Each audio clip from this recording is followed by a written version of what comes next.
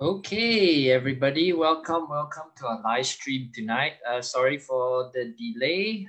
This is due to we're waiting for our guests to come online and all. But tonight we really do have a really a special session because let's be honest. When Vasan mentioned, our guest speaker mentioned about his travel last year to Central America, we were just, wow, he started this project and he decided to go across Central America. And just to hear that already kind of gave me like goosebumps, and to then see him come back and it was great to see him come back in safely, and I think it's really good what I felt from his sharing. And for those of you who are tuning in, I'm also going to hear Vasan's story firsthand. And so Vasan, let me just give a bit of introduction to our special guest speaker. Vasan is someone I met during my journey in back in 2016 when I joined this program called My Call. So last week, if you're tuned in with our guest Arik, we talked about My Call. So he was one of our head experience coordinator, and that was how I met Vasan. And Vasan, ever since then, has become somebody, I would say, a mentor, a leader, and somebody who is inspiring a lot of us, even to today as well. There's a couple of them who, I could just mention to Nicholas, but Vasan has been there thick and thin. He's one of the guys that, when we all have been discouraged, he was been there to guide us. And so to hear his story going all the way to Central America, that is something really, really, really amazing. So without further ado, we'll start in about, just give a little bit of 10 seconds and then we'll officially begin. So we'll see you shortly. I'm here, Jesse. Those are big words, bro. Those are very big words. Yeah. I mean, like Cambodia, especially. You guys did everything. I was basically doing nothing. Just sitting there making sure you guys don't kill yourselves. That's it.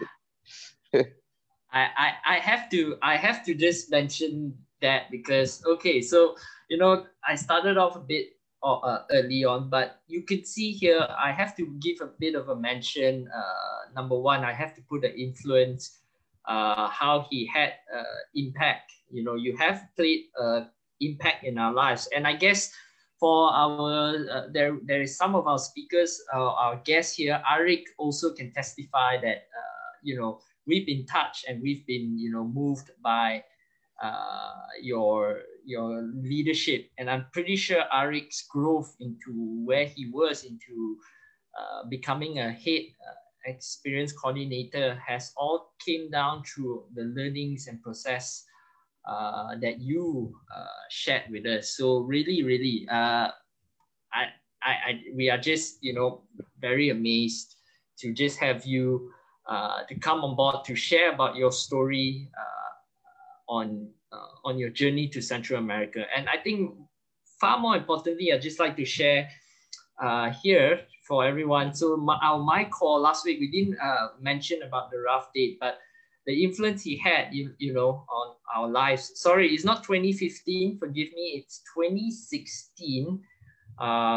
So we started April 2016, and that's where I met. And throughout that 3 months, of influence had a lot of impact that Vasan had played in my life. So yeah, really, Vasan, I think on behalf of the volunteers for My Call One, those who are tuning in live, I can speak on behalf of them because, we caught up and we just say how much you have been truly, words cannot describe. I'm struggling for words to describe how you are to us, but you're like a big brother, a big father and mentor and leader. So really, really appreciate your tremendous impact to us, Vasan. really.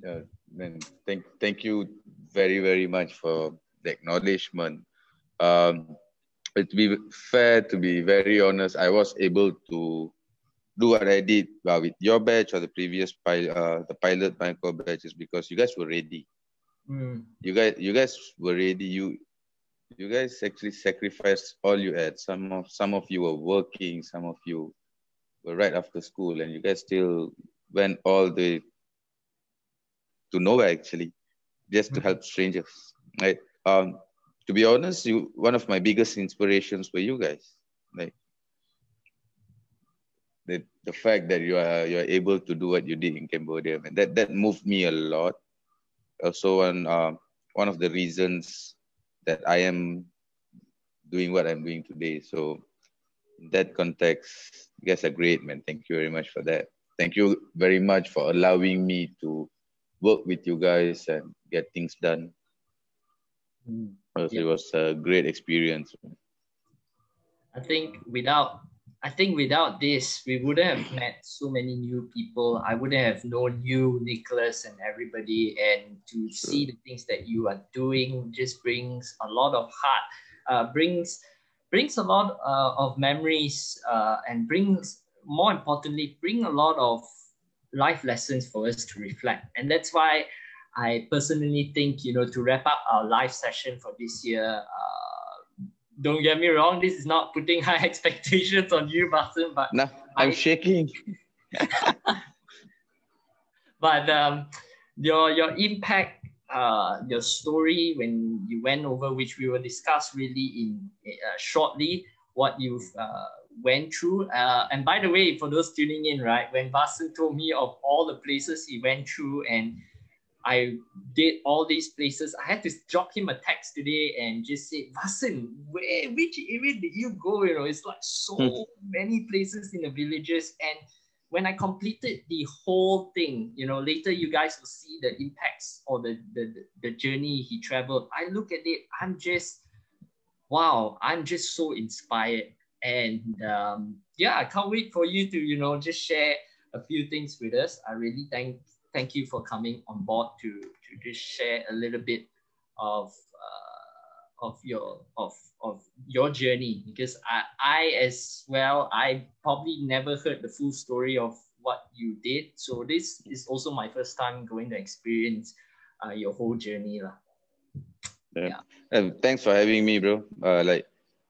I did want to share the story, but just was picking the right platform. Yeah. And when you approached me, I was like, yeah, why not?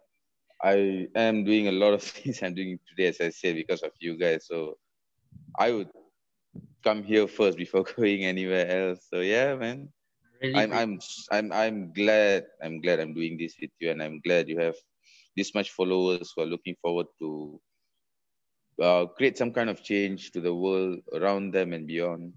It's great that coming back, one of the people that I'm super impressed with is you, to be very honest. You've been bringing people together, doing stuff, and today you're able to bring this many people to come and just listen to you talk. This is great achievement, man. So, if you said you guys look at me like a dad or like father or something, in that context, I'm like really proud of you. Like, super proud of you. Thank and you. Everyone else from Michael, yeah. Like, man, I know. When I came back and everyone got excited, we had that meetup. I met a few of them, and like the love you guys share even after all these years, man, it's mind blowing. It's mind blowing. I personally, I think for me that's Malaysia. That's being a Malaysian. It's great. It's great. Thank you. I think we've talked about that. I think okay, welcome Mozari. Mozari is tuning in as well. Reza, so you can see he's watching as well. Welcome, and it's good to see some of our Michael friends slowly tuning in. Reza, Ajoy. Man, I miss your made up laugh, Reza. I really miss your made up laugh. Yeah, Reza, if you're tuning in, just drop a comment. But we do miss you. We miss your flamboyant. The thing I missed you about is the joy you bring, as Vasan has mentioned. The joy you bring, the flamboyant you bring to the team is just what we needed, during that time. So really salute you, Reza, what you're doing. Hopefully we get to, all of us get to meet up one day lah. But yeah, without further ado, I think, there's some things that we didn't really know about Vasan before, I got to know you a little bit. So, just before we dive into the main context, perhaps you'd like to just share a little bit of your life. What do you do? What's your passion? And what do you believe, or what's your future plans ahead? All right. So before all of this started, I worked in a bank, and few things happened in life that I had to, I just gave up, resigned. Was traveling a bit. I was being full-on hippie, walking around with no flip-flops, just going against the system and just complaining about everything in life. So when I came back from traveling, I met this very close friend of mine, Ilyas. And he took me in. I was staying with him for a year. And the entire family are trainers. They go to trainings and they're trainers and whatnot. So through them, I got exposed to the training industry and a few startups. So I got introduced in the industry. I was being mentored by a few trainers at that point. When I got introduced to Epic Homes. And then the Epic Homes, that's when there was a project in Kelantan sponsored by Prudence Foundation, where we were building homes for the flood victims. If I'm not mistaken, it was about 2015, I guess. So I was there. My responsibility was to manage the volunteers and the campsite where the volunteers come. So basically in Kelantan, the village was like up in the mountain. Everything got washed up. It's really hard to get in. And we were bringing in 100 volunteers a week. So the volunteers come in, they stay there. We provide accommodation, food, and they volunteer and build the houses. We stay there for a week. They go off. We have 1 or 2 days off, and then another batch will come in. So that, I think, was one of my first exposures to giving, like taking care of people. I do a lot of, I've been in soup kitchens. I've been in volunteering sessions with friends, like 1 or 2 day gigs, right? But to be able to stay there in that village, be with the villagers, just working with them, and being part of the village, learning from them. And they were strong, man. They lost everything, but they were still giving whatever they had. They're still in touch till today. Like, I think 3 or 4 days back, one of the villagers sent me a message asking me, "Bila mo nak balik kampung?" We got that close. Yeah. He got like really close. The experience was great, and being able to see 100 different volunteers every week and seeing their heart, the willingness to give, like with no expectation, like it was beautiful. It was really beautiful. And yeah, man, like we got close with the villagers. We built the house, and when we did the handover, when I saw the joy in their faces, it's a nice high, a high. Like, I like the high. So I decided, you know what, I'm going to start doing this. So apart from working with all this, I was also getting into training. So to answer your question, what do I do? Today I'm a trainer. I do team buildings, I do corporate training. And now I'm slowly moving into community building and youth development training, character building. That's right. That's crazy. Yeah.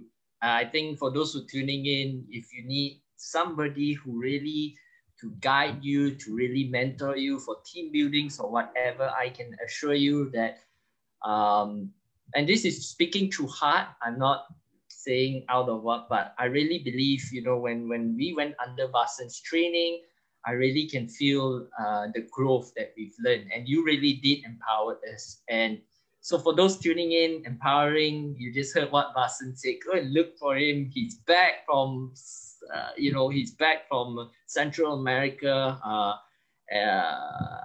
which he will explain how long he was there. But once you hear that, I mean, to see what he's doing right now, to move on, life would be a bit boring if you stay at one place. I always believe that each part of our lives, it's not meant for us to stay in one position and forever. Let's say, for example, I'm going to be forever doing video production. No, we have to move on and do different things in life. What are you planning to do in the next 4 years or 5 years? Can't be in one just area, right? Otherwise, life would be a bit boring. And to hear Vasan doing all this, I mean, from a banker to doing all this, that's incredible. The other person I can think of, Vasan, who is on a similar path was Gayu. I remember she gave up her job just to do. Yep. I think I remember a few did that. I can't remember names, but a few of you actually left your jobs to be part of the program. Yes. Man, that's insane. That's insane. Yeah, I know. It's like some of them just left their jobs. I'm like, what? And you left a full-time job in a bank in a managerial position, and you just left. And I'm just saying, wow, the heart is. But it's the passion that moves us. Yeah. It's talking about passion. That would be your next question. Like a lot of us are passionate about something or not passionate about something. And when we are passionate, we can see from the results and the being and how we are and how we express ourselves. And then when you're not passionate, you can see that as well. So from what I saw, you guys were really passionate to be out there and to do something for the people around you. Not only the villagers that we were working with, but your teams. Like you guys wake up knowing that you're going to wake up to the same face, but still you had that smile on you and you were just giving and helping each other. And it was not easy being in Cambodia. Like half of you have never been in that condition. Even while you were training, I could see that you were struggling. And then you go there and then like you guys are digging holes and building toilets. And like, wow. Right? Yeah. So the passion shows through results. I think I found my passion through that as well. I would take these opportunities to thanks Jane, who trusted me a lot to be a part of my core and just allowed me to do stuff and like achieve these results. Like wow. Jane, if you're tuning in, or Johnson, I also can testify the vision you both have as well. And I think the way Vasan has mentioned that, just have to give a shout out to Jane, as Vasan has mentioned too. So kudos to both of you, what you guys are doing, especially for Epic Homes. But thank you, Vasan, also.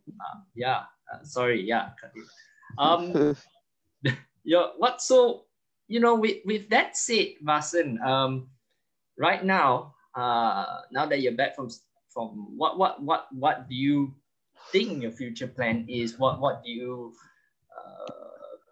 feel like doing? What do you believe you're gonna do, or you have the passion in the future? Yeah.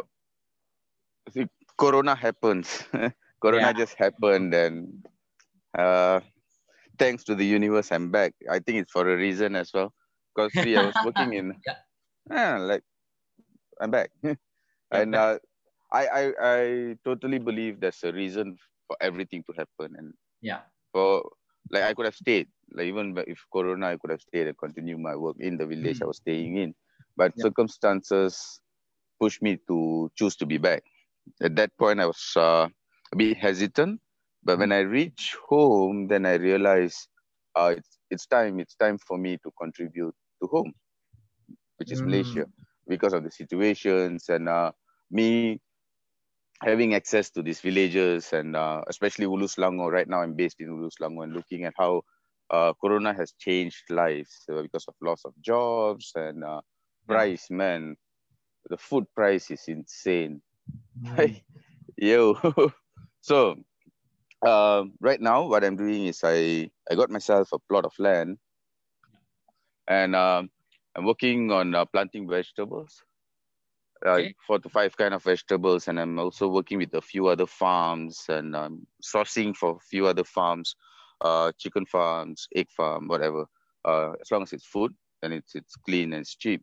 I'm going to buy this from these farms for cheap, and also the vegetable I produce in my farm, pack it in packs for homes. I'm going to supply it to homes in Ulu Selangor in my vicinity and sell it cheap. Like dirt cheap, cheaper than what they buy online or in grocery stores or in the wholesale market or whatnot. And through that, we can at least supplement their monthly expenses, and those expenses can go to somewhere else. So that's the plan, like provide cheap food. Yeah. Cheap food for the community of Ulu Selangor, because I'm there.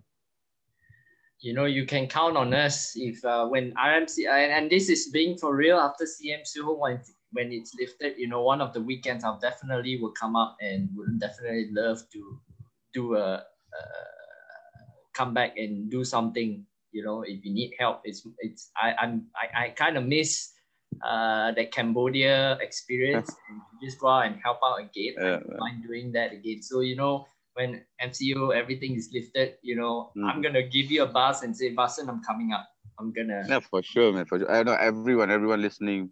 Yes. If you feel like just spending a day in a farm, just hang out, do some farm. If you have crops, just grab it, cook, we can eat. I am building a small hut or container home in the farm. That particular farm would be... It will be a training center for those who want to get into farming. And also, I'll this is in the future, in 3 to 5 years, we'll start satellite farms all over so that communities can plant their own food. That's crazy. And if there's 1 or 2 youths who's interested to get into farming, we'll train them. They can live with me in the farm 2 to 3 months, get trained, and we'll see if they are made up for it. Because one of the biggest challenges is this. We think of something, we like it, I'm going to do it because everyone is doing it or it's needed now. And then our friends get into it. After along the road, after a few months, they realize like they are not cut out for it, right? So that's a waste of time and resources and all that. Well, it's not easy at all. You know, sometimes they give up halfway, and when you like to do something you want to do, there's always often there'll be obstacles ahead, and there will be heaps lots for sure. So when I will open up my space for you to come in and work, you can stay with me 3-4 months until the moment you come to a breaking point, and then we'll sit and talk and we'll decide if you're still up to it. Then I'll be more than happy to set a farm for you, and we can work together. I'll buy the vegetables for you from you and send it off to my customers.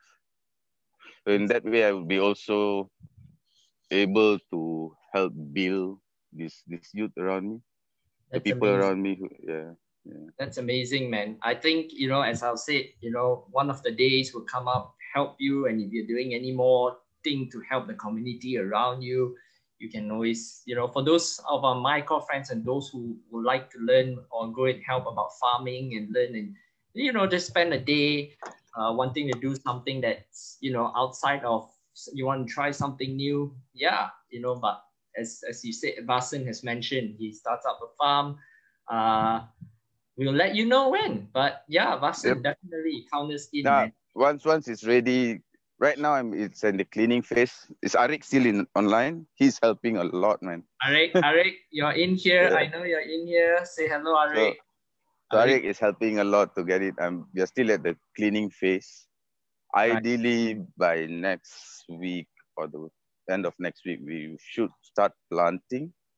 And in about, I don't know, everything goes well, in 2.5 weeks, I should have my container or small hut built. That's crazy. And I will announce it. You guys come and visit. I do not want you guys to come now and do cleaning work and camp out with me. Yeah, man. Yeah.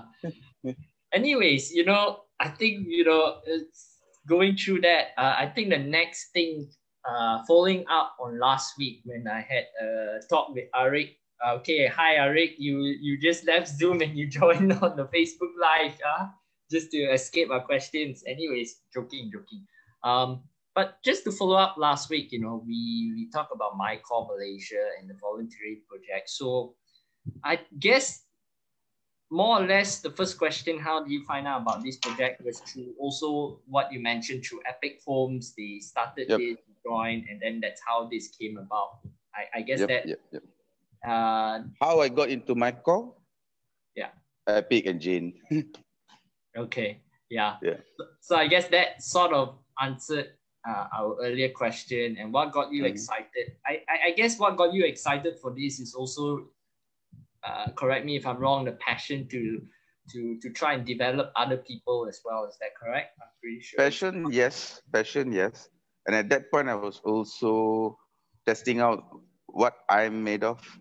Like I told you, like people give up. At that particular point, I was testing out what I'm made of, and that was the phase that I was learning a lot about myself. There was a lot of questions to be answered, and I think given the chance to hate the MyCore experience, like the MyCore experience team, and also given the chance to be part of the Kelantan rebuilding team, some sort of gave me an idea what I wanted to do there on. And after the pilot was quite a short time, and when your batch came in, it concreted my decision, like this is what I wanted to do. So your batch was the time that I was in the phase of concreting my decision to get into this, to build youths, to build communities, to work with communities, to build them. And by the end of your batch, I've decided like working with communities in a certain way has to change. Because I think we'll talk about that later on when I come to my journey. But see, Einstein said this, doing the same thing again and again, expecting different results. It's called insanity, it's stupidity, it's crazy, right? But United Nations has been around since the 1960s, and yes, they're doing great job. They're doing great job. Definitely. With a lot of restrictions and a lot of beliefs tied to it.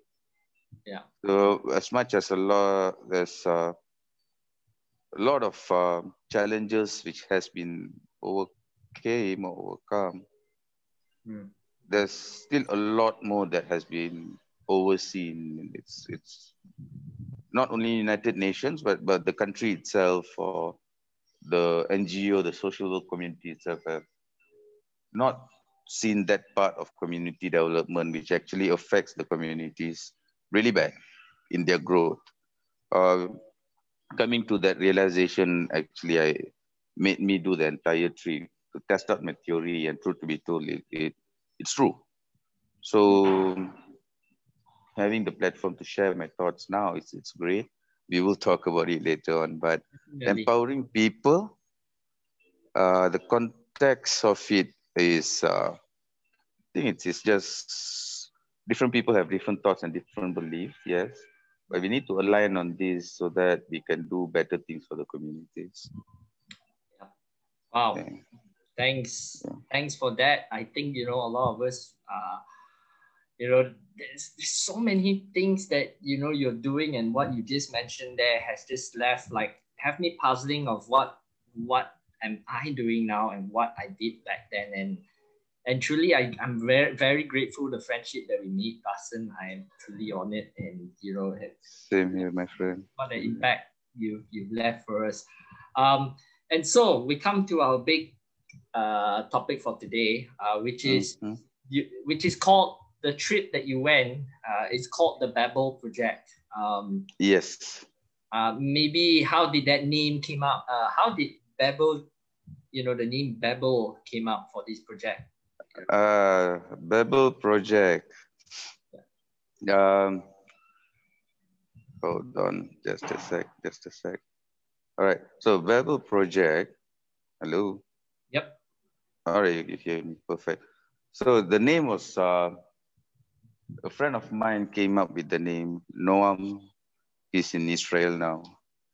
So anyways, he came up with the name. The initial plan was for him to join me in the entire project.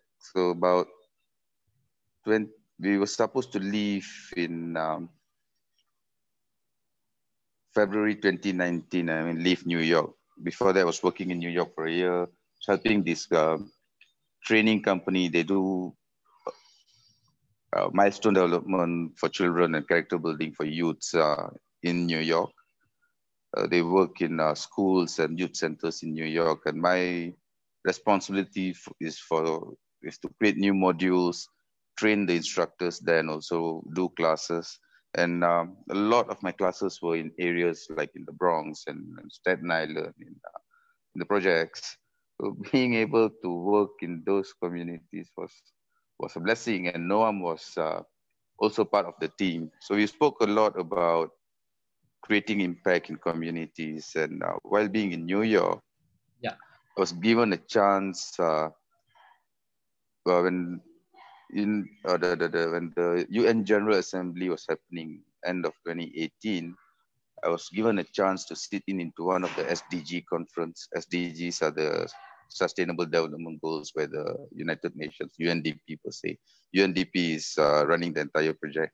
So I got a chance to sit in, and while listening to the people there, the panelists and the sharings and all that, I realized that everything is based on data given by the member countries, the member states. And another, so my question was, where does the data come? And there was this economist from Bangladesh had the same question. He was like, you guys are speaking about the data, but where does all this data come from? And is everyone accounted for?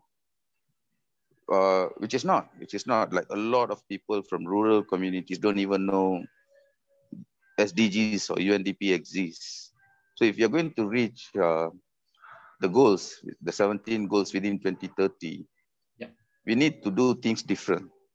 If you want to be sustainable, to at least have a world to live in, to live a peaceful, equal life, we need to start doing things different. And of course, United Nations can't do much. And so I decided, you know what, I'm going to go out on this trip, on this journey. It was supposed to be a one-off project in Staten Island. So I wanted to do that to make a video of it and show it to the world, to United Nations especially. Like, there are people who do not know you exist. In New York, where you have your biggest office, and no, like half the world do not know SDGs. Yes, it's in the policy level, but policy level is policy level. If I do not know why I need to throw my rubbish in the bin, I will throw it anywhere. Until I'm told and I realize this is exactly why the rubbish has to be separated and be in separate bins. Now I know the effect on me, and I'll start doing it different.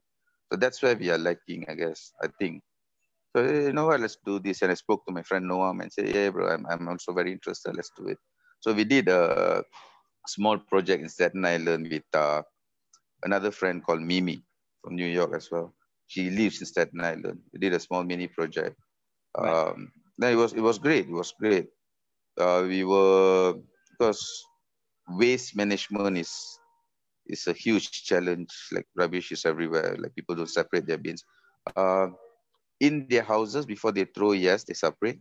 Once it's out or it's on the street, it's just everywhere. People just throw rubbish everywhere. So to create that awareness, we were just speaking to the kids on the streets and all that, and allow them to initiate their own project. Right? So questions were asked to them, like, how is it now, and how would it look like different? How will it impact your life, and what would change in your life? While answering those questions, they came to a realization, yeah, man, I'm doing it wrong. They wanted to change how things are done, and they started going out and talking to people. So while doing that, we said, you know, we need to find the name for the project. And so Noam came up with this project, this name called Babel. So he told me this tale. Until he told me the tale, I did not know that existed. So this is how it sounds like. So it was a group of people like way back. I think this story is told in the Bible, in a lot of civilizations, right? So there's a group of people, they were trying to build this tower. The Tower of Babel. Yes, right. And because of difference of language and beliefs, this is my interpretation of it, languages and beliefs, people separated, they started fighting each other, and the tower fell. So the tower didn't happen. So quoting Noam's father, he said also, you guys are rewriting the tale. So the project is to bring humanity together towards a common goal, to speak the same language, the language of sustainability. Wow. Oh, wow. Hence, the Babel project. Amazing, man. But right? I think what's even amazing was this, okay, so everybody, if you're tuning in, this is the topic, Journey Through Central America. And when he mentioned Journey Through Central America, he said Honduras. But what you're going to see next is really incredible, because he not only went through this Honduras, but the way he got to Honduras, and I heard it, I'm just, wow. From New York to Mexico to Guatemala, Honduras, correct me if I'm wrong, Vasan, of how I pronounce this, Nicaragua, Costa Rica, and Panama. That's amazing. Like, my first question, and I guess, when we talk over phone, I didn't have this, but something got me thinking right now was this all part of the Babel project that you were going, have you charted this out, these countries that you were planning to go? Was this all planned out, like Mexico? Yep, so Babel project is this. So me and Noam, we are planning to travel on land and sea. So we'll hitchhike, take buses, trains, walk, camp, whatever we need to do, from New York back to Malaysia. Holy. Right, so that was the initial plan. It's crazy. We'll be going through about 63 countries. And we spoke to Malaysia Book of Record. It was supposed to be a record at the time while working with these communities. Reason why I wanted to do that is because when we are traveling on land like that, hitchhiking and whatnot, we go through communities and villages which is out of the way, where people do not go to, communities which are underexposed. And these are the communities we wanted to work with. So what we did is we reached out to existing local NGOs, not the big gringo ones, the local ones. We reached out to them and asked them what they do, how they do it, and about our project and our workshops, and asked them if they want to collaborate. If once we have one or two NGOs who want to collaborate, we go into the area, we do visiting these communities and find that one community which is super underexposed, and go live with them, experience their life, and see how we can create impact in the community. We used a lot of ABCD, which is available online if you want to check out. It's called asset-based community development. So we do not give them resources, or we do not rely on external resources. We identify internal resources, the community and the village and the villagers who are the assets of the community, and we look at resources and skill sets and try to use what we have to build the community as sustainable as possible. Right? Yeah. So that was the initial plan. But by the time I reached Panama, and then I had some challenges, had to return to Honduras. And when I was in Honduras, Corona happened. Damn. I mean, I think when you said that you were trying to go for a record-breaking 63 countries, and the first thing in my mind was just saying, wow. But when you when you serve, especially with those tuning in, our MyCore friends who are tuning in, when you serve with Vasan and when you go through the volunteering phase and you have the heart to help other people, when Vasan, you mentioned that you're going to 63 countries by land, the first thing I thought, and that's why I was like, I was so excited, because somehow we connected, because somehow I just thought, I think Vasan wanted to go to those 63. Why he does it by land is because he wants to go through by land so that he can see the rural communities. Each of these countries, every country has their own rural communities that are untouched, or sorry, not say untouched, have not been tapped. You know, people have not seen the community and how we can help. And I think that's the beauty of it. You know, it's after you do a volunteering mission, like for me when I did it, and when you mentioned that, I was just like, oh, that's just crazy, man, what you just wanted to do, you know. And yeah, I was just wow. Anyways, I got quite excited there. But let's just talk about your journey from New York to Mexico. So for all our guests, this whole trip from New York all the way to Panama was all by land, right? Yeah, it was bus. I had one hitchhike. Yeah. And the bus, the bus was interesting. So anyways, one of the companies I worked very closely in my initial forming stages was Nomad Adventures. Yeah. So, and the owner of Nomad Adventures, Yuan Lee, she lives in New Orleans. So Okay. from New York, I traveled up to DC to meet a family friend. I spent some time, I was talking about the project with him. And then from there, I went to New Orleans, stayed with Yuan Lee, we were sharing, and she was helping me with my workshop, my modules. And she was also the only sponsor I had for the entire project. So I was doing this with 1,000 ringgit a month. Wow. And right. So from, yeah. Sorry, go on. Sorry, before I move on. So from New Orleans, I took a bus to Atlanta. Oh, that was scary. Reached there midnight, and man, oh man, wow, that was really scary. I was hungry. I was not eaten anything the entire day, so I wanted to go out. I didn't have internet in my phone. And I saw a McDonald's outside. So McDonald's in US, it's 24 hours. So when that McDonald's was closed, and imagine watching 90s black community gangster movie. That's how it felt like outside. I freaked out maybe because I've not I was alone and I was tired and I didn't want to be there. So I just went back into the bus station and just waited for my next bus. Then from there I went to Austin, then a bus into Mexico. That entire trip took me about a week and a half, about 7 to 8 days, about that. I remember, right? Just to put it for the guys, perspective, this is where he started off, New York.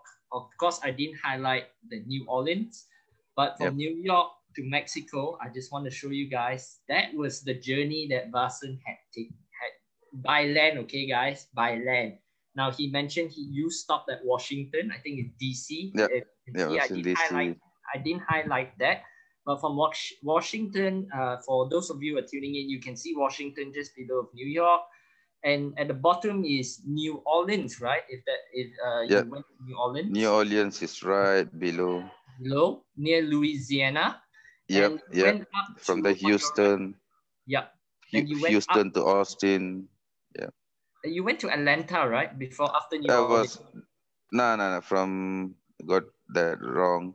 So Washington. From DC to Atlanta to New Orleans, Houston, Austin, from Austin to Monterey. That's crazy, Monterey. And guys, this is, if you do it on a day, the total travel time by land is 42 hours. It's crazy, Vasan. 1 week, man. It's all by land. It's nuts. Yeah. It's nuts. Everyone told me not to cross into Mexico on land. But trust me, friends, it's safe. Just don't go into places you're not supposed to. Other than that, Mexico was fine. It's not as dangerous. You don't walk on the streets and get shot. Don't worry. Oh man. But speaking of that, are they as scary as the news has been going on, like the wall, the borders, when you cross the border?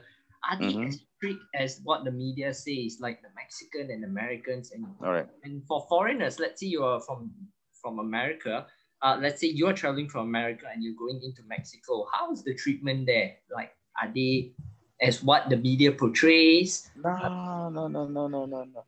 They're really nice people. I mean, Mexicanos, like, super beautiful people. They are very, very helpful. Even though I don't speak Spanish and they don't speak much English. Yeah. Actually, they don't speak English and I don't speak Spanish. Like, nada. Pero we were able to communicate and they were very, very helpful, even with like Google Translate. I was buying a SIM card, he couldn't communicate. He actually downloaded Google Translate so that he can communicate with me. So Wow. they're nice people. They're really nice. I think they don't like the gringos. I know. Gringos are matsales. Right. I don't know, but I had a very good safe time. Like, it was fine. They were great. Right. Like even the rural people, they were great people. Oh, that's good to hear, man. And just to now that y'all just saw the map of where he traveled. So in Mexico, I think you went to a couple of places. I might not have highlighted them, but just to highlight a few, one was Actopan. That was my first place. That was somewhere northeast of Mexico. We're getting my it's in Hidalgo. So, yeah. Right. So when you come down from US, if I have to get off in Monterrey. Yep. From Monterrey, I have to somehow find a bus to Actopan. Okay. So that was your first stop, right? And that was my first stop. So that host, she works with the capacity building organization. They do trainings for youths, teaching them computer, video making, cooking, English, whatever now, right? So they bring in foreigners or people who have those skills to come in and teach. So when I spoke to the host about sustainability and what we can achieve in the town, they invited me in. So I went there, and the biggest challenge was the youths there, because there's no much job. They all wanted to leave and go to bigger cities. The nearest bigger city in Actopan is a place called Pachuca. And or they sneak into the US. So this bunch of youths, they wanted to start ecotourism in the area because they have a lot of mountains around. Right. They have cactuses and it's beautiful. The mountains are beautiful, but that industry has not been tapped. They have a beautiful Aztec ruin, like not far away from their area. Okay. Which they could ride on and bring their place up. And they also have this delicacy called barbacoa. Barbacoa is basically goat meat cooked underground and fire on top. So basically they clean the goat, marinate it with their spices, cover it with leaves, dig a huge hole, put the meat inside, cover it with soil, and then start fire on top. They'll just leave it over. I got one question just to stop you there, Vasan. Regarding the food, you just said, would you be able to find it in Mexican restaurants? No, right? It's their local dish. Is that correct? I mean, if let's say I happen to be, I go into a Mexican restaurant, I say, hey, I remember Vasan said that dish. Will I be able to find? Or is it just a local delicacy for Actopan? Barbacoa is famous in Actopan. Here, I've never seen barbacoa anywhere else but in Mexico. Okay, so you can't find it in Mexican restaurants here, probably not. In here, no. I don't think so. We need to figure it out. We can make it. Okay, that's the most important question, the food, because when you say that, it's like Malaysians, we love our food. So we heard you just say that. I think I got to ask on behalf of them whether is there that dish. No, all right. So I don't know if I can say this. Por todo, mi amigo y amiga el centroamericano, lo siento. But Mexican food was better than any other Central American food. I mean, we gotta be honest. But Mexico is not Central, and Mexico is still North America. So Canada, US, and Mexico is North. From Guatemala down all the way up to Panama is Central, and then Colombia all the way down to Argentina is South. We do have a map of that, Vasan. I think we just show that. But I think these are the three places: Actopan, Oaxaca, and Zimo. Is that correct? Yeah, so I was in Otopan. From Otopan, I went to Oaxaca. There was another host. They were building a hostel in Oaxaca. Yeah. So they were building a hostel and they wanted it to be as sustainable as possible. So I was staying with them and I was helping around to like go around, pick up rubbish and pick up wood that people throw and start building the hostel with the used stuff. And we were talking about SDGs and sustainable development to the guests. And I did meet a couple from Slovenia, if I'm not mistaken, who got so interested. We are still in touch. After all this, I might go to Slovenia and work with them and run some workshops there. Okay. So yeah, so Oaxaca was that. After that, it was Simol. Simol in Chiapas. This place is beautiful. I've met Uncle is the host. So Uncle and Piquin. Piquin is Malaysian actually. Okay. She's living there, and so I went there, stayed with them, and Uncle's family owns this huge plot of land with 3 waterfalls.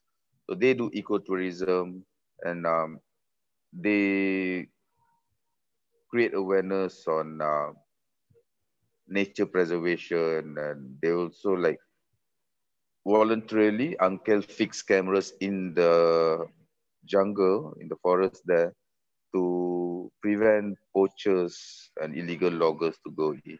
So they do it in their personal capacity to get all that done. So helping around with them, and I also did a workshop for his crew to talk about sustainability and team development, to do more work around the area in schools and international schools and with their guests and the villages, especially on nature preservation. Okay. Yeah. Cool. I think we'll just run through the pictures just to give them an idea of what was it. So I think this is an octopan, and this is a picture of yourself. So I think we're giving this. This is a group of youths who wanted to do real great stuff in the village. It's not the host. This is another school nearby. The guy on the right in the group picture, he teaches them English. So he speaks English. He was translating for me. And these are his students. So he brought them together to talk about SDGs and initiate projects within their area. So this is that group. Yeah. Man, I miss them. And one of the teacher in red, she is learning English from the other school, and she wanted me to come and talk to her children about sustainability and how they can do better waste management in school and reduce waste.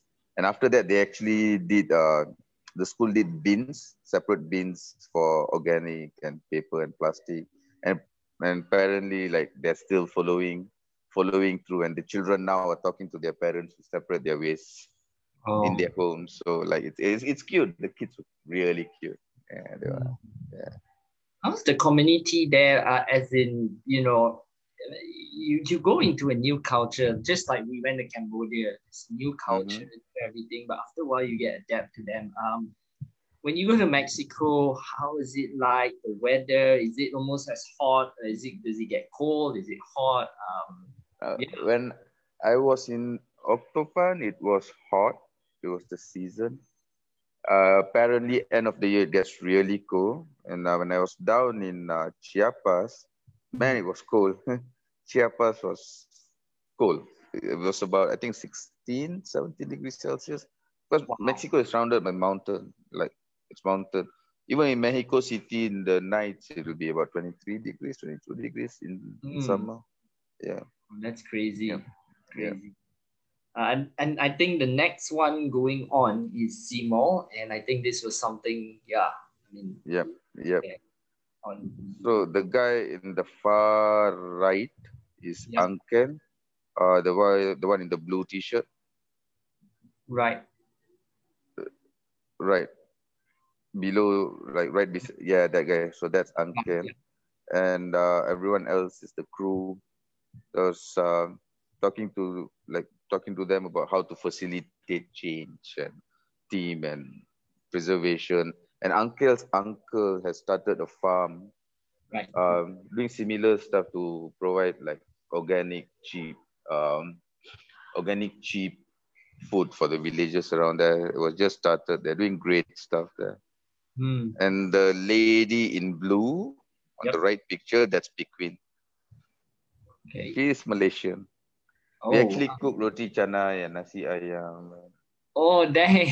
Oh, must be. I think it was Diwali, so we also did some banana leaf fries and brought in their family and friends. So the Mexicans got to try Malaysian food. As you said, we cannot live without our food. So Yeah, man. we couldn't find all the spices. So Hmm. we like spent 2 days just walking around finding whatever spice we could to like somehow get the taste. That was I mean, cute. I can understand how you feel, right? I mean, Vasan, I think when we were in Cambodia, we couldn't get as close to Malaysian food, but hey, we managed to cook something. We pulled a lot of things off. We actually, you guys did Raya celebration with dodol and lemang and satay. And man, you guys are legends. It was crazy. Kerabu also, man. I can't believe the Yeah. guys did the kerabu, nasi kerabu, which is In Cambodia. yeah, in Cambodia. So like, and that feeling when you eat something from your home, it just like, oh, so satisfying. And I can feel like when you mentioned that, when the Malaysians, you said, you know, they cook Malaysian, I can literally like picture you there and picture myself in your position, and I'd be like, oh, Malaysian food, man, miss home, miss home. I think there's a few pictures of that in my Facebook. Yeah. If you guys feel like stalking. I will just get, you know, point them to the Babel project, the pictures, because for those who are tuning in as well, we don't we've not put up much photos because there's a lot. Like literally, Vasan has a lot of photos in it, and it's on the Babel project, which I'll share with you all later on. But I think right now is, you know, we want to just run through what what Vasan has gone through a couple of these. So some of these pictures, as I say, it probably just reignites the memory for us to go through down memory lane with Vasan as well. So actually, this time last year I was in Oaxaca. Wow, 1 year exactly. Yep. Oaxaca. It's crazy, man. That's how time flies. It's crazy. Yeah. Good. But yeah, I guess, you know, from Mexico, from where you were, you went to Guatemala, and from Guatemala, I crossed through Guatemala because I couldn't find. It was about end of the year and everyone was busy. Yeah. Like I literally couldn't find a community which is free to work with, and I've already confirmed a workshop with an organization in Honduras, at the border of Guatemala and Honduras. So I just went straight up to Honduras. Yep. Yeah. So and from Honduras. You went to Nicaragua. Yeah. Honduras is the country I spend most of my time in. Yep. Reason being is in the entire Central America region, the country which is affected the worst economically and socially is Honduras. Yeah. So working there made more sense to me with the communities there. And the NGO Solidarity Project there, those guys, man, they're legends. They really work with communities far in the mountains. So working with them gave me the chance to go into these communities and initiate projects with them. So Honduras is very close to me. Wow. Just can't imagine, man. And then I think from there you went to Nicaragua. From there, drove past or went past Costa Rica, and then I did go to Costa Rica. Okay. I was there for about 2 weeks. Was in this small village by the beach, by facing the Caribbean. I was with this family, Argentinian, and the wife was from Chile, if I'm not mistaken. They 2 children. They took over a small hostel and a beach joint, and they were building up sustainable eco-tourism there as well. And the challenge there was no one picks the rubbish. Igual Honduras, like outside, the rubbish is just everywhere. So from then onwards, I realized in that part of the world, working with the assets available in the community, I think we started working with the waste management first. And then slowly we moved into building crops and empowering them to create new things with the resources they have inside. Yeah. So Costa Rica was there. Yeah. And after Costa Rica, I was in Panama. Yes. Panama. Yeah. I think, now that we go into Honduras, I think, after bypassing Guatemala from Mexico, you went into Honduras. And I think the two places, I think to break it down, because for those tuning in, when I asked Vasan which part of Honduras he went, it's really crazy. When I look up into all this, when I did the research, I'm like, oh my goodness, this is crazy where you went in. Like, it's like Malaysia with so many states, but look at the breakdown of the district. So to just make it easier for everyone, there was two places that you went. One was, am I correct to pronounce that word called Ocotepeque? Is it correct? All right. Ocotepeque was the first place I was in. That's the first organization. Yep. And there, I was working with the schools, and we were doing SDG workshops and sustainable development workshop within the schools. Yeah. I did a workshop for the police force of Ocotepeque, and there was a university there. Yeah, there was a university there I did a workshop for. And also there was another community which was doing it, which was part of it. So and the governor, I met the governor and spoke to him about the entire project. So the police force, the university, with the support of the governor and the community, they started building rubbish bins, and they placed it all over town. And when I left, the plan was to arrange the city to go pick up everything. But this old guy is from the community. That's the governor of Ocotepeque, with my translator in the middle. Yeah, he's looking at the camera as we can see. Yeah. Well taken. Yeah. These guys are keen. They're very keen to do stuff. They just need the guidance and the support. And man, it was really great. The police force, especially. The police force was all in to support the university students too. Yeah. Dude, you was pretty like look at you, and then look at the guys in front with all the guns. Oh, they were carrying guns. I was freaking out. I told the boss there, put chairs and let them sit, and like no, it's all right, it's fine. I want to train them to do that. And I was standing in front of a bunch of cops with like tactical rifles. I know. Machine guns, man. I'll be like, if I say one wrong word, they will just put up the gun. Wrong cover. No, I'm joking. But it was, and after this session, the leadership team of the force there, I had another session with them to realign everything and how they can move forward. Yeah, it was this the community, this the university students. Yeah. So just brief through. So that's crazy, and that's amazing. And then I think the next one that you went on was from Ocotepeque. Is Ocotepeque. Ocotepeque. Sorry. No worries. After that, you went to this place. So it's not shown there. So I had to just put this in Agua Catal. Yeah, so Agua Catal was one of the communities. I was based in El Tule. So this is Agua Catal, the picture. Yes. So from El Tule, I worked with this community in Agua Catal. They were digging holes to first bury their organics. And we were building bins to put all over the village, and the entire village came down, and we just cleaned up the entire village.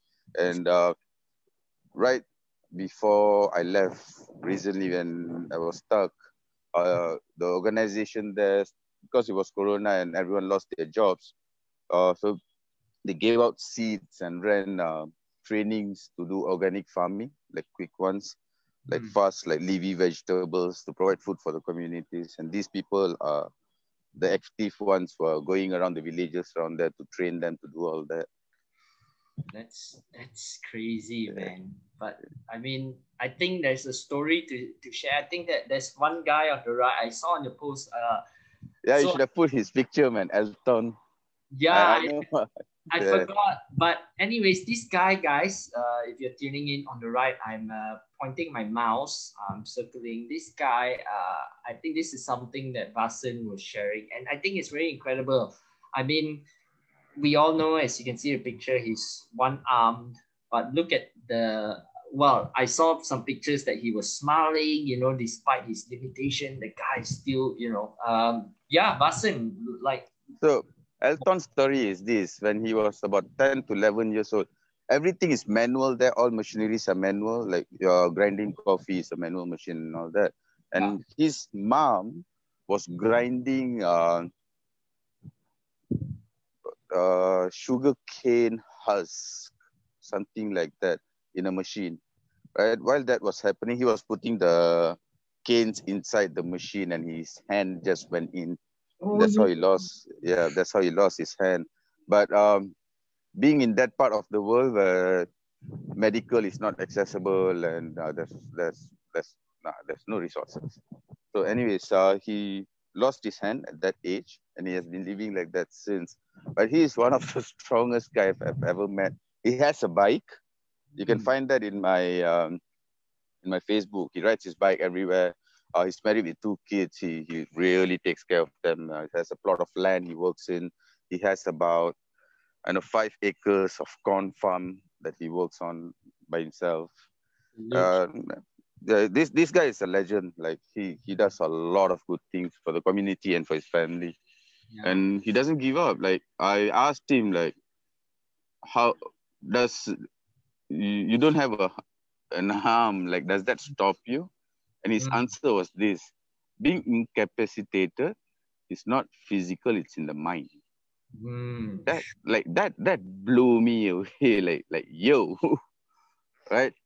Like, what excuses can we give for not doing stuff? Yeah.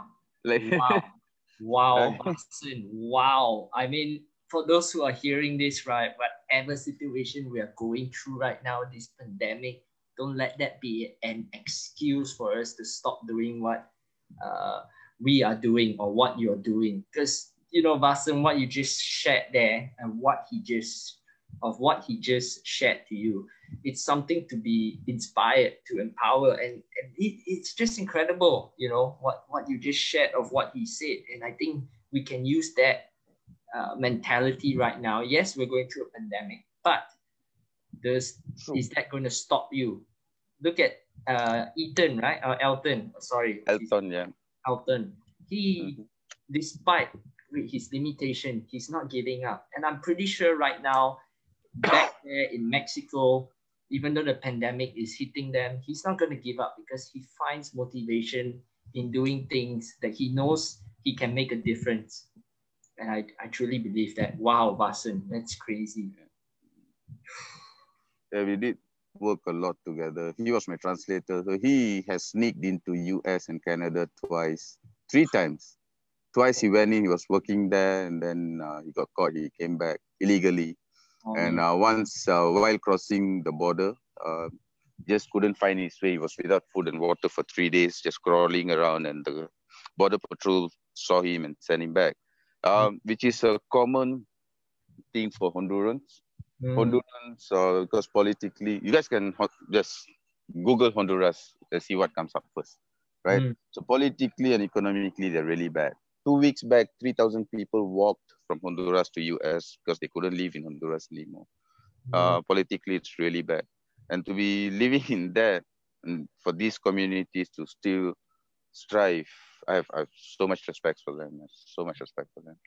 You know, one thing we can learn from that, Vasan, is no matter what we're going through right now, our country, we are so blessed. You know, I mean, look at, if we all start complaining of our country, you know, yes, things may not be right, but look at Honduras. It's so bad, like you just mentioned. It's probably worse than here, right, Vasan?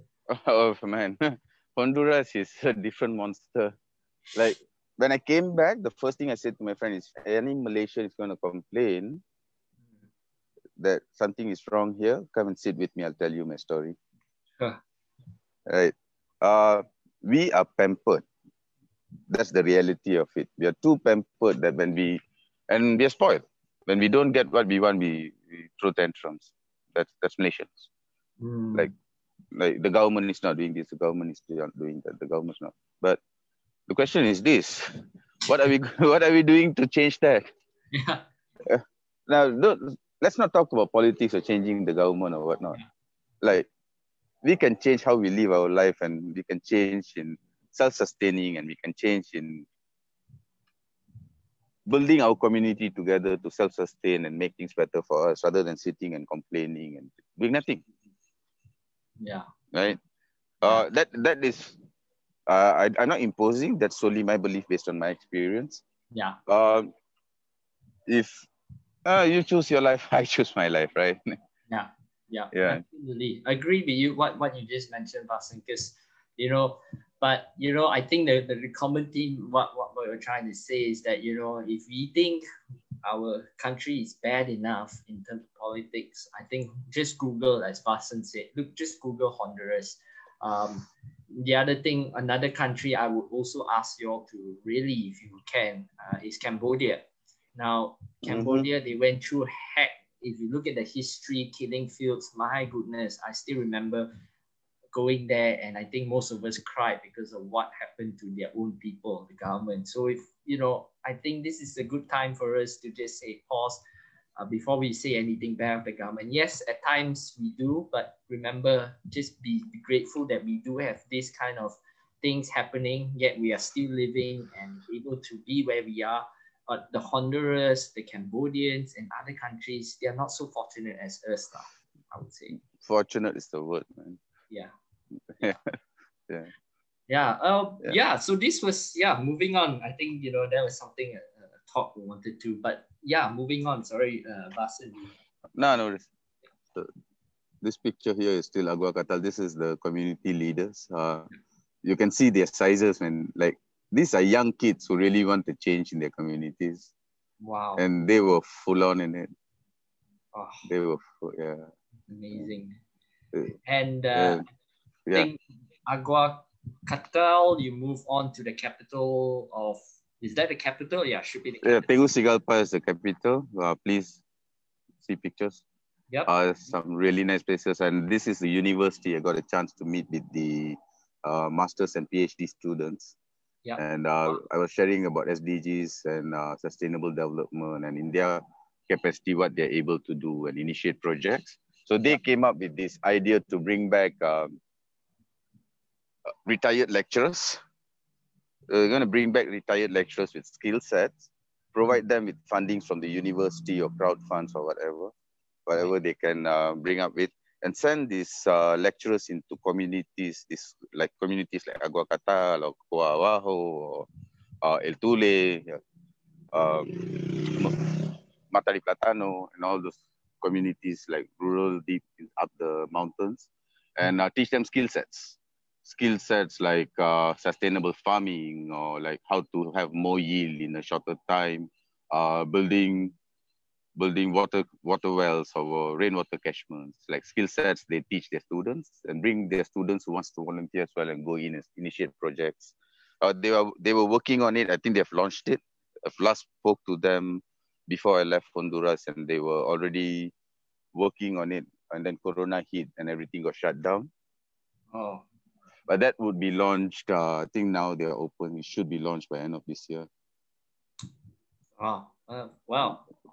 Praying for the best. Hope they will do, man, because the impact that you left on them was tremendous.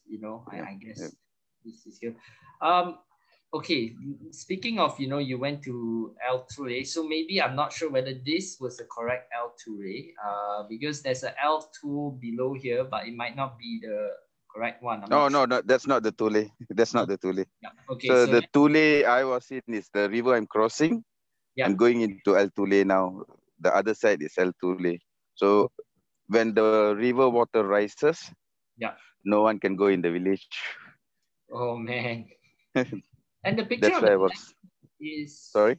The picture on the left is. The Is that? picture on the left is Tegucigalpa. That's Tegucigalpa. Oh, okay. Tegucigalpa. Yeah, Okay. yeah, And then yeah. that's Tegucigalpa. Okay, it's pretty nice on the upper hill. It looks really, I'll say it's almost like Philippines, that kind, when you go up to the upper kind of place. It looks more like the barrio in Brazil because Ah, the entire place is mountainous.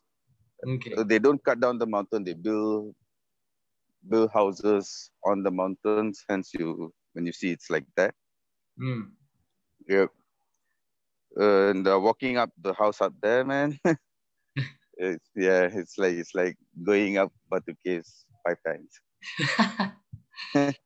That's crazy, man. I see what you just did. It was quite crazy, and the pictures you posted, I'm just like, oh my goodness. And then when I started doing this, guys, like, okay, let me just put it in the context. While I was putting this into context for all of you all tonight, I'm just like, oh my goodness, Vasan, where did you go, man? This is insane. Just to show you where else he went as well is from Agua Catal. He went to Tegucigalpa, and then there's a couple of places, small, I would say, small district or small precincts, right?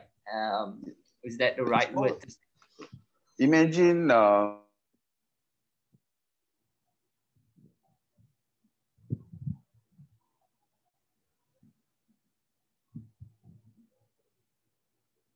Yeah.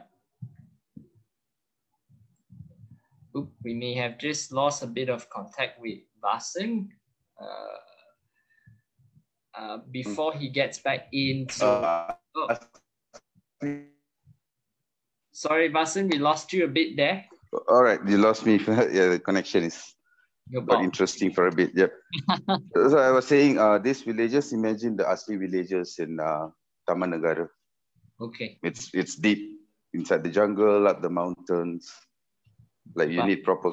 But Koa Awaho, man, Koa Awaho is I would say it's a model community because these guys really work together as communities. They do not wait for external help or government help. The Koa Awaho structure, the village did it themselves, and they maintain their school themselves. There's a small park they built out of whatever resources they could pick. These guys are legends. So this is like a model community that I speak about whenever I talk to communities which say, "Oh, I cannot do anything because I don't get resources." Right? So I talk about these people because they made it work. I just had to go in and talk about sustainable development, just align them to whatever they're doing, and now they're doing wonders. Wow, that's amazing, man. It's crazy. I mean, I look at all these pictures, I'm just going like, wow, all these village, they are like, they're pretty interesting, They are like, is this really Mexico? Is this really Honduras? Not Mexico. It's like, wow, that's really interesting, the whole developments and everything that's going through. And yeah, I mean, I just had to put my hats off to you, especially when you mentioned about crossing that thing, the river to go into Chile, and you're unable to come out because of the high tide. Wow, that's really living in nature, man. That's next level. So from there, we went to Nicaragua. Yeah. And I was in Granada. You went to both, right? Managua. I transited in Managua. Okay. I couldn't do much in Managua, so I moved on to Granada. Granada is where this is Managua. Okay, this is Managua. And yep. So this is Diriamba. Oh. So after Granada, I was in Granada first. There's a group there who works with single mothers in the area. Okay. So what they do is they teach them skill sets like weaving or whatnot. Yeah. And coach them to start businesses. And they realized like these women could not go out and sell their stuff because they have children to care for, right? So they created a space for them to leave the children and train the lady there to look after the children, educate them and whatnot, so that these mothers can go out and run businesses to provide for the family. So I was there just aligning them to the SDGs and see how they can spread out the word, like teach SDGs to the people they work with. That was great. I had a great time with them in Grenada. And from there, I went to Diriamba, where this guy on the left with the beard. Yeah. So Nicaragua is a socialist country. And they are very anti-American and whatnot. So the government controls a lot. There's not much external literature that comes in. So this group of people, what they do, they run community libraries. Okay. So the guy on the left, he has his own library. Yeah. Where he brings in literature from outside to allow people to read and expose themselves to what's happening all over the world. Okay. And so these three, the one on my side, she's leading the community library. They set up small libraries in schools, and they have mobile libraries, vans, and so they drive into communities. Yeah. And expose children and youths to read. So they're pushing education into these communities. So how do you communicate with them? This guy was an accident. So I told you I only survive with 1,000 ringgit a month, yeah? Yeah. So and my biggest expenses is always the accommodation and food. Yeah. So what I do is I do couch surfing. I look for NGOs, obviously, to work with the communities, and also work away when I'm transiting, so that I don't spend on accommodation and I don't have to camp out on the road somewhere. Right, when I was couch surfing in Diriamba, was when I met this guy, and then boom, there was a chance for me to work in these communities and this group of people and just share sustainable development and how it can be pushed forward. And so he speaks English as well. He speaks really well English. He speaks super good English. Wow. Yeah. And then he's a great guy.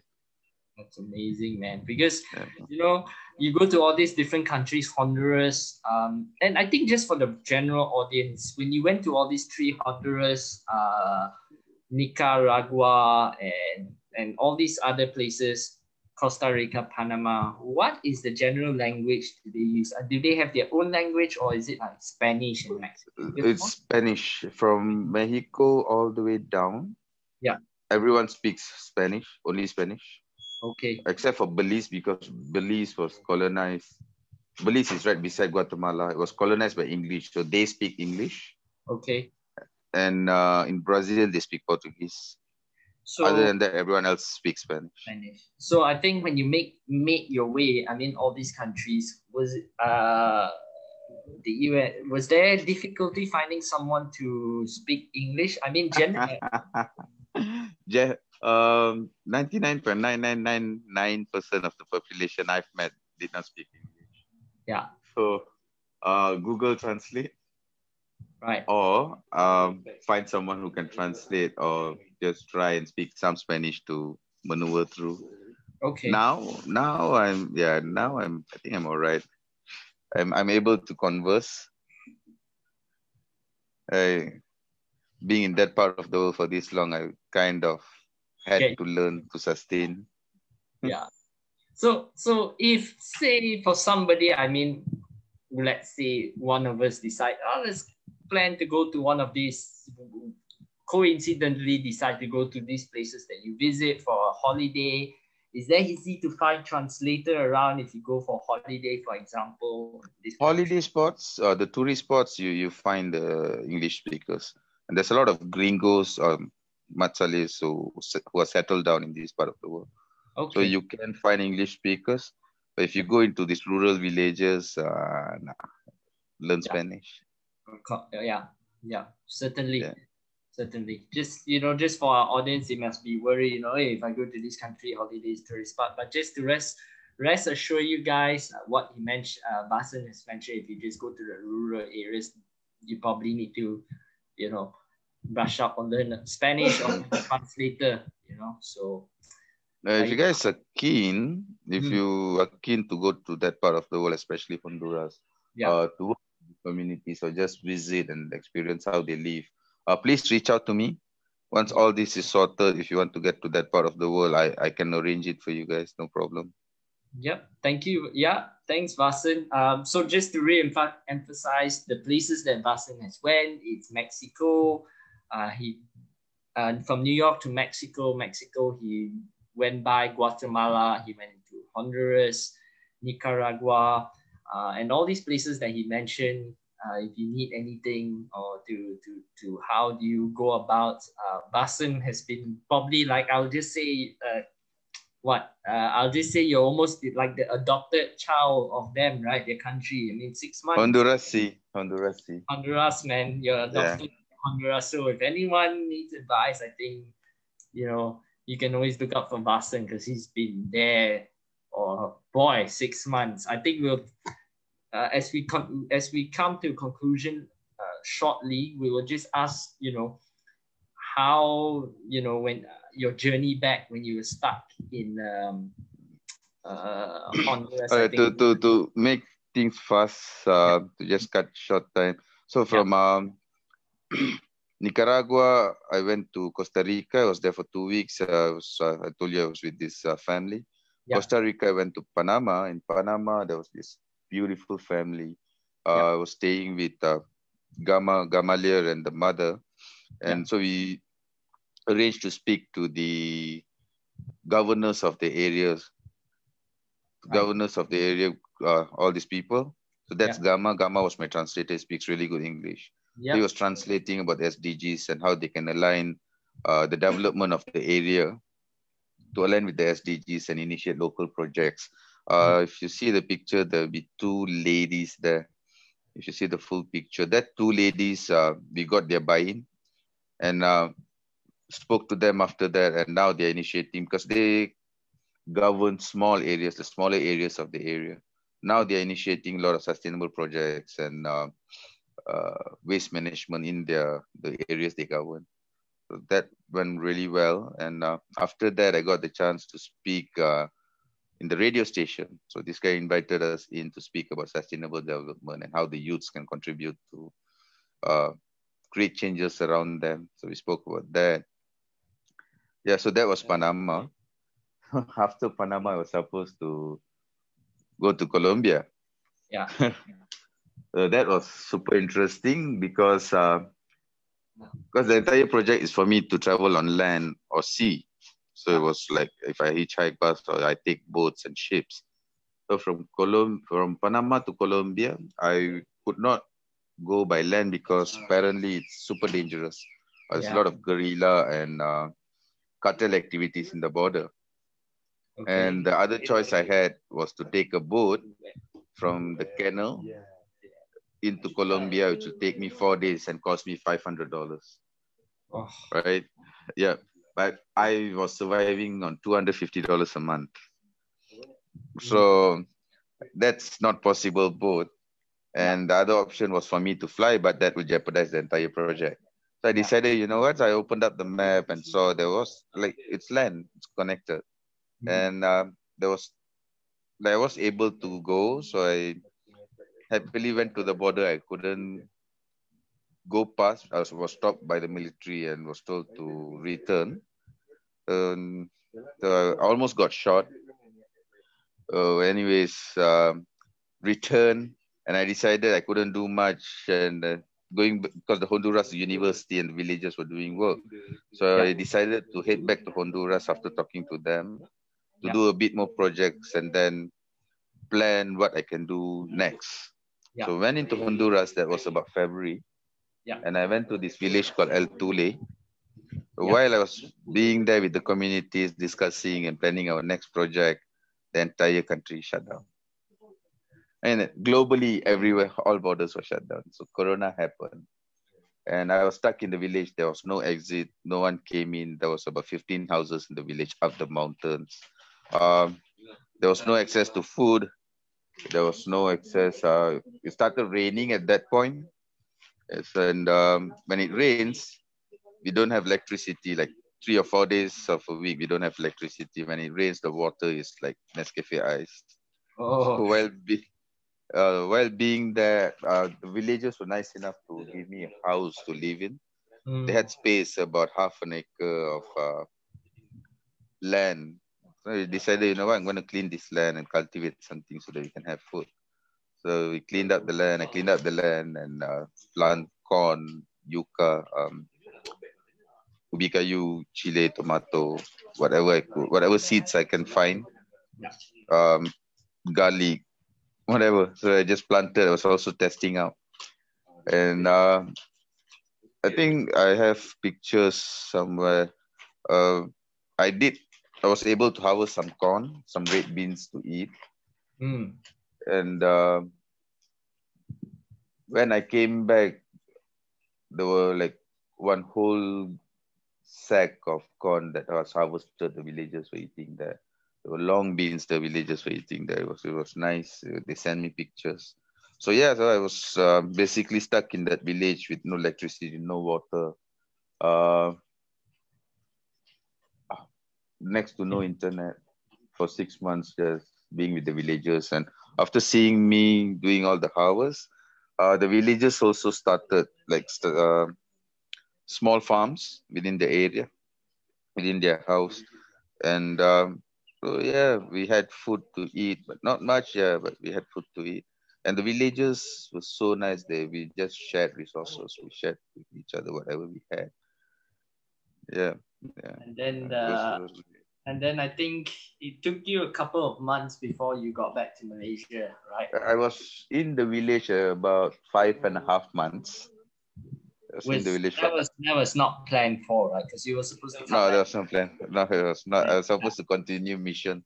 I was supposed to continue going to Colombia and go all the way, finish Central America, head to Brazil or Argentina, find the cargo ship or whatnot to cross into Africa, and travel on land from Africa to Central Asia, South Asia, and Southeast Asia, and come down to Malaysia. Right. But yeah, so that didn't happen. I was actually not planning to come back. Right. I thought I didn't expect Corona to go this far. I thought it will subside, will chill, then I can continue my mission somehow. Right. But the government there only opened up the border for 1 week, and I had to leave. And like I was financially stuck. I was gone. I was dry.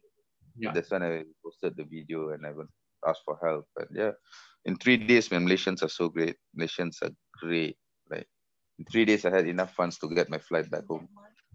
That was very touching. So I go back home. Yeah. So once I reach, I realized, you know what? It's time. It's time to contribute back.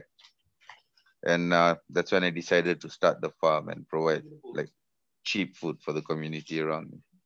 That's crazy. Yeah. I mean, the story. There's a lot more to this story, but to cut short time, if you guys are keen, we can set up coffee sessions. Yes, definitely. I think the next,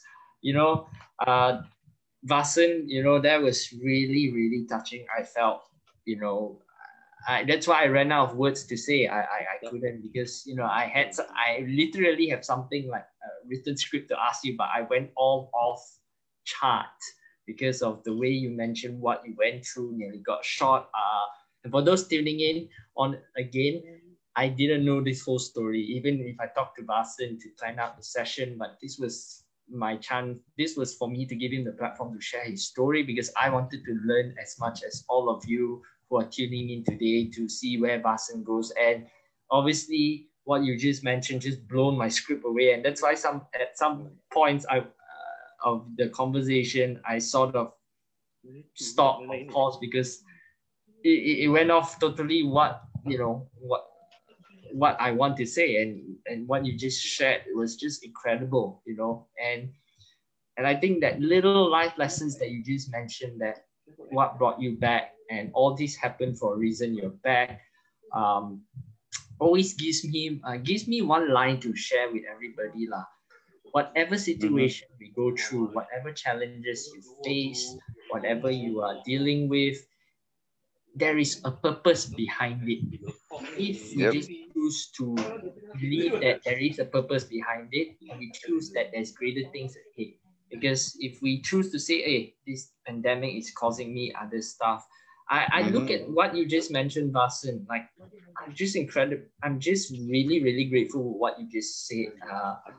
I'm really, really inspired because you just said, you know, despite you're supposed to have your plans to go out to Argentina, Colombia, all of these things hold you back, and sort of, I wouldn't say the word force. A lot of people would just say, oh, Vasan was forced back, but I don't think so.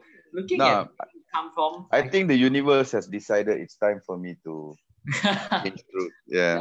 I say it's purpose, you know. I say it's a calling that, hey, you've done enough, Vasan. It's time for you to come back. There's better things now.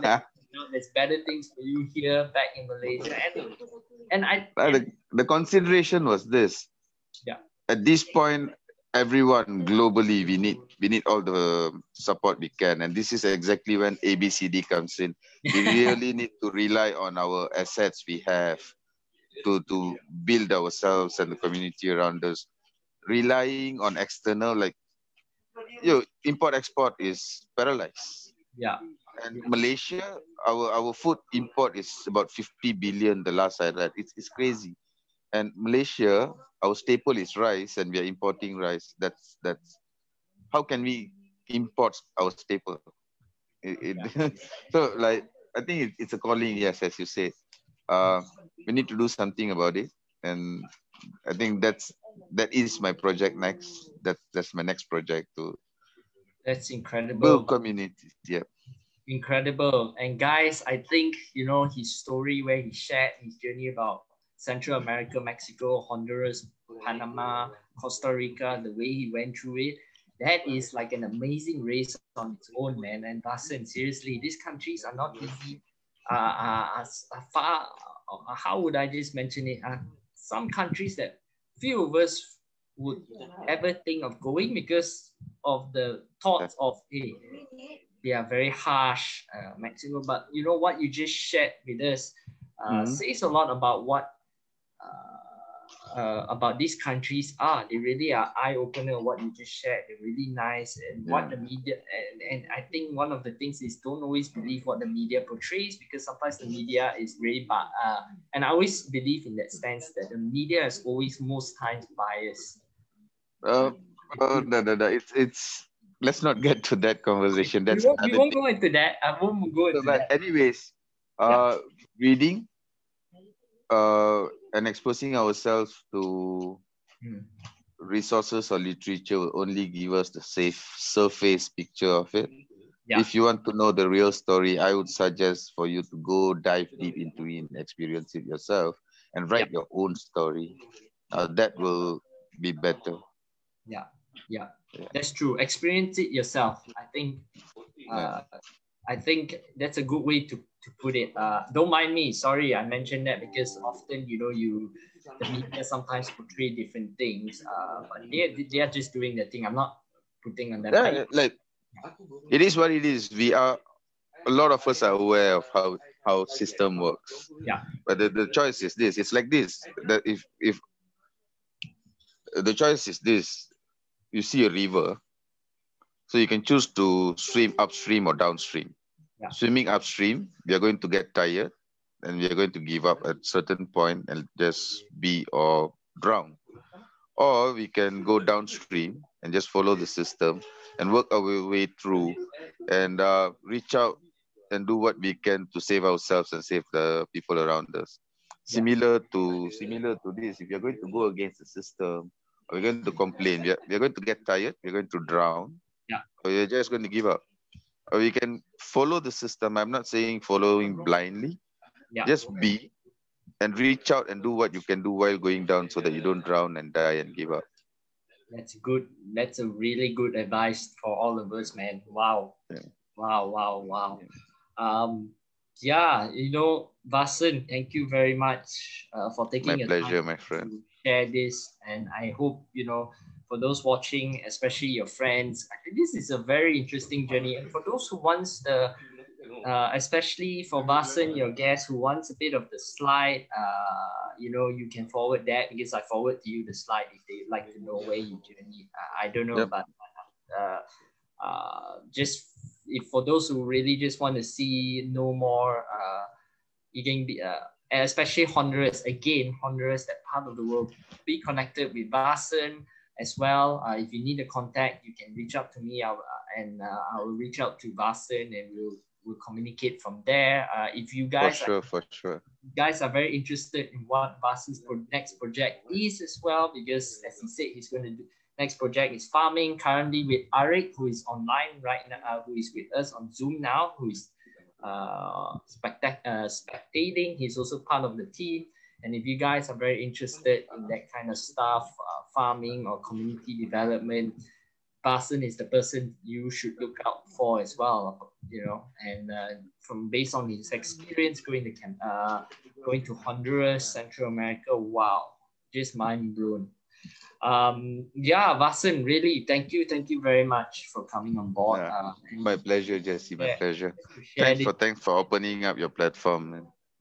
I just hoping we can reach out to people to share your story, to know how the community is behind the scenes, and that really gives us an insight to how fortunate we are here in this part of the world. Indeed, we are. With that, we are a bit too fortunate. Very, very. In fact, we are very, very fortunate. But I'm just gonna say goodbye to our Facebook audience. But thank you for tuning in. We're just gonna, thank you for joining in.